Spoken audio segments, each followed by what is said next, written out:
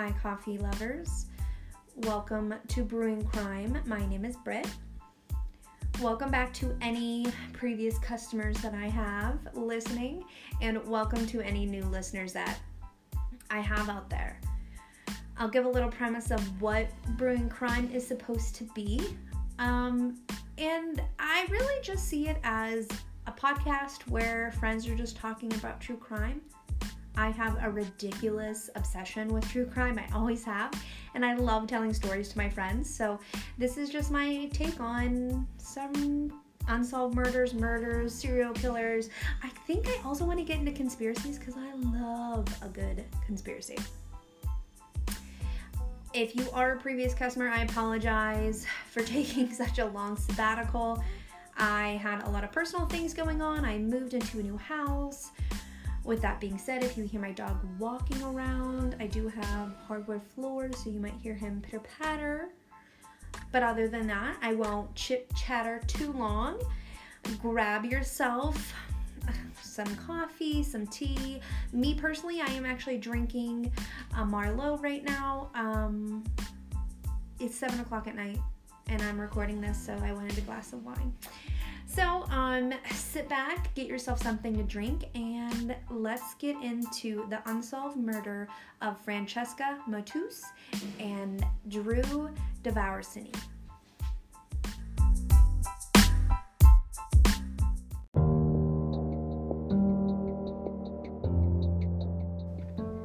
Now let's get started. If you hear me sipping some wine, I apologize. If it's annoying to you, please don't come for me in the reviews. It's kind of the whole jizz, of the podcast. So, let's get started. On Wednesday, April 26, 2017, Francesca and Drew were reported missing. The couple met in Corozal, Belize, and were dating for around 3 or 4 months at the time. Both Francesca and Drew lived part-time in Belize. Drew was a veteran and wanted to just live a chill and relaxed life after serving 2 tours in Iraq and then 2 more years contracting in Afghanistan for the military. His mom described him as being just an overall happy guy. He constantly had a smile on his face. You couldn't miss him. This man was 6'6", huge tree of a man, and he was said to just always be in a good mood and just kind of down for anything. Francesca was a realtor from Toronto, California. Come on, Britt. Toronto, Canada.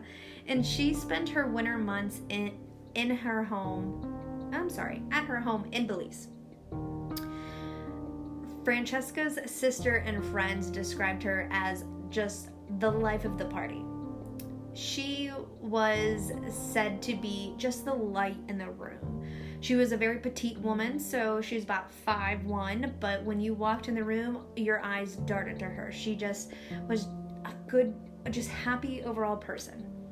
They kind of sounded like a really fun couple to be around, because both of them seemed like super fun. Both of them had their own separate residence in Belize. The couple's friend, Joe, was the one who reported them missing that Wednesday morning. Joe was supposed to be taking Francesca to the airport. Francesca booked a flight back to Toronto because she actually sold her home in Belize and was actually going to be purchasing a house in Italy where she was born as her winter home. Joe got to Francesca's home at 8:45 in the morning, but no one was home. Drew's motorcycle was in the driveway, but Francesca's SUV was missing. Francesca's home was clean and tidy. Joe actually ended up going inside while looking for the couple, or even just Francesca, but her luggage was packed and no items seemed to be missing from the home. Joe knew something was wrong because the couple was last seen just the night before at a local bar. It was a goodbye get-together because Francesca was leaving the country. The couple was seen leaving in Francesca's SUV together at 10:45. Joe even went over to Drew's house and no one was home. Nothing seemed, amiss. Nothing was broken into or anything. This is when he called the cops. Now, I did look on Google Maps, and it shows that it's only a 7-minute drive from the bar that the couple was last seen at to Francesca's home. So it's, you know, it's not that far of a walk. So in case they, you know, broke down or something, they could have just easily walked home. The police were informed, and the search kinda started. I say kinda because it was delayed. The police contacted Francesca's family, who contacted the airlines that she was flying on. The airlines kind of fucked up, and they told the family that she had boarded the plane. So they had to wait until the plane landed to actually talk to her, to see her, you know, just make sure she was on there. Unfortunately, she was not on the plane. They miscommunicated of not that she boarded the plane, but that she checked in. I'm gonna take the wild guess that she actually checked in the night prior, but probably before she went to the bar, you know, as airlines, you know, advise you to do. Which point I want to point out, that means that she had intentions of leaving, right? Like, she wasn't just gonna go AWOL, you know? So once they realized that she was actually missing, that's when the search started. But the police were just baffled. It was kind of a complete mystery. They just kind of upped and vanished. There was no evidence in either of the victims' home, and there was no sightings of Francesca's SUV in the area. Both of their phones were going straight to voicemail, and nobody has heard from them. The search started when friends of the couple in Belize started to go search on the ground, and they even rented a plane to do flyovers. From what I could tell from Google Maps and reading all the articles and all my research, it kind of seems like Corozal is kind of rural, like on the little streets, because there's a lot of sugarcane fields and things of that. So having this plane to do flyovers was an advantage for sure. Unfortunately, the search went on for 6 days, and they found absolutely nothing until they found Francesca's SUV in a sugarcane field, which was about 20 kilometers from the bar. Neither Drew or Francesca was found in or around the car. The SUV was stripped of pretty much everything, even including the car's battery. 1 day later, the bodies of Francesca and Drew were found, unfortunately. They were only 6 kilometers away from the SUV.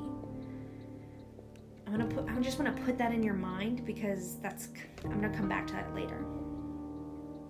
The bodies were found in an advanced state of decomposition due to being in the hot sun of, you know, Belize, of the basically Caribbean, you know. Both the victims had duct tape around their right wrist, but their wrists were not bound together, which really puzzles me. And after the autopsy was conducted, it was concluded that both the victims died due to strangulation. At the time, they just had no leads. They just didn't know where to go. It was, like I said, a complete mystery. Only one person was declared a person of interest. His name was John DeZazes. I am totally saying that wrong, so I'm sorry. John was renting the bottom apartment of Francesca's home in Belize. In every article that I found that mentioned John, they gave no reason as to why they thought he was a person of interest. But I'm just going to assume sorry if I'm, you know, putting it out there and maybe this is incorrect, but I'm just going to assume that they were mad, that they thought John was mad that she was leaving. Maybe she sold the home. Maybe he had to, you know, he's going to be evicted because she sold the home. I'm not sure.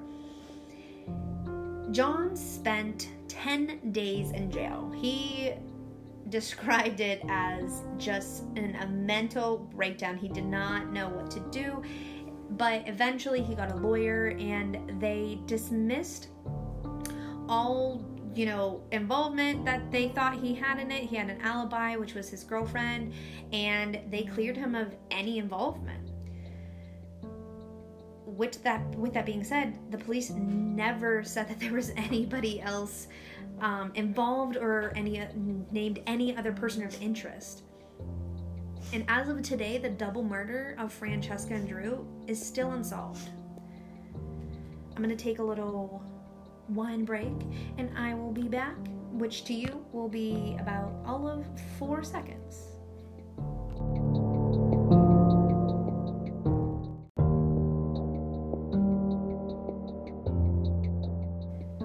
Let's get to the theories. What I'm going to do is bring up every theory that I read about, that I could find, that I could dig up, or that, I just thought of. And I'm going to give it a rating out of 5 on how plausible it is to this case. So let's start with robbery. This was brought up, just really a question, but I think it's kind of obvious that I don't think that this is the motive for the murders. I would give this a 1 out of 5 of the rating because Francesca's body still had her jewelry on it. Also, if the robbery was motive, I would think the suspect or suspects would have taken the couple back to their homes to retrieve more valuables. From what I could see, the reason why that this was kind of thought of and brought up was because that the car was stripped, but nothing was taken that they could find. Now this leads to the second one, which is carjacking, and I would give this 2 out of 5 because the car was found. If you're carjacking someone, you would think you would do better than just 20 kilometers away. Now, I did look for details of the car, but I couldn't really find much. I'm thinking maybe that, maybe they ran out of gas or something and they decided to ditch it, but I don't know. I just don't see it because it was dumped in the area, and realistically it could have even been scrapped, like full. I don't know if you've ever watched something or if you've been in a scrapyard or anything. It could have been scrapped, but why I don't know. Also, I just want to point out the victims were found 6 kilometers away from where the car was found, which is really suspicious. So, if it was a carjacking and say that, the car died or whatever, obviously it didn't die if they took the battery, but if that's the case, why take the victims to a different area? I also could not find if it looked like they walked the 6 miles or whatever. So, and if they didn't, that means that they were transported, which also begs the question if they were taken to the area, killed, and then the car was dumped. I don't know. Like I said, I give this a 2 out of 5 because I just don't really see the pieces kind of adding up. Next is personal killing. If this was a personal kill, and I can't say I like this theory any more than the rest, but I just feel like it makes the most sense. Both the victims were strangled, and that's a really personal way to kill an individual. It takes time, and this would be the perfect time for me to throw in the multiple suspects theory, because there's 2 individuals. Okay, maybe he had a weapon, but at the same time, you gotta think Drew was a huge, gargantuous man, and he also had training in the military. Now, that doesn't mean that they know a whole heck of a lot. No disrespect. I actually have been around the military community, and I do know that that's not a part of everybody's people. Not everybody is high speed and is, knows kung fu fighting. Not everybody's Jackie Chan from Rush Hour. You know what I'm saying? But at the same time, they were obviously capacitated in some way. Decapacitated? I don't know if I'm saying that word correctly. Because there was duct tape. But why only on the right wrist? I don't understand. But this is why I think that there had to be multiple people that obviously at one point their car dragged them, or however they got into the vehicle, whenever this happened. I think that it is plausible that there had to be 2 people. But at the same time, they couldn't find any motive for anybody to want to kill them. So for it being personal, it doesn't really make sense. Because of this, I give this a 3 out of 5 rating. The next theory that was brought up in a lot of the forums that I read and everything was gangs, like gang violence. And when I say I spent hours looking for statistics and everything at this time of gang violence. There really wasn't much. Honestly, I give this theory a 1 out of 5. There is gangs in Belize and in Corozal. I'm not saying that there isn't. And actually, later on this year, there was some gang activity, and then like there was retaliation, and with the government, blah, blah, blah, but this was after. Okay, this was actually after. And at the same time, the way that they were killed, it does not have any red flags of this is a gang. You know, it's not like it would be initiation or anything of the matter. So, honestly, when you say that this case is unsolved and just a complete mystery, like, I feel that to its bones, because it just doesn't make sense. It's a random killing, which you can give that up as a theory. You know, if you want to do a little, what's his name, Isaiah Keys, you know, a little sprinkle random serial killer up on here. But then again, also, I mean, not that I'm saying that I'm not saying that this is one of his victims, if you know who he is. Because one, this has nothing, like, they wouldn't have been found if they were, you know, Keys victims. But my point being, it really has to be random, really, for it to make sense. It's kind of at a loss. Unfortunately, there's no more leads, and both the families are really upset because the police kind of just stopped, you know. It's kind of a cold case, but, you know, they don't even return the calls from the families, and it's just kind of, there's a big question mark. And my heart hurts for both the families. Francesca left behind two sons who were twins, who were 22 at the time of their mother's murder. And, you know, Drew had a brother, and his mother was just she sounded like the sweetest lady on everything they listened to. But this is a kind of a crappy unsolved murder. So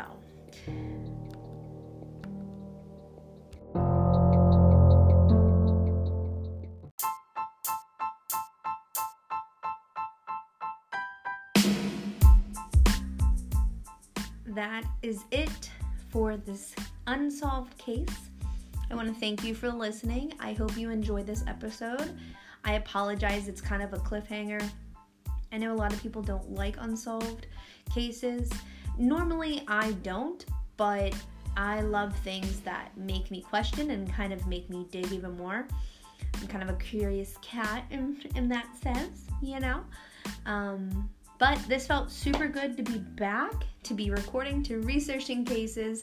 I hope you enjoyed it. Please give me a rating on Apple Podcast. If you're listening on Apple, if you're listening on Spotify, I wish we had ratings on there. I wish we did. And if you're listening to, there's many other platforms that this is posted on. So please give me some feedback. I would really appreciate it. But also at the same time, please be nice.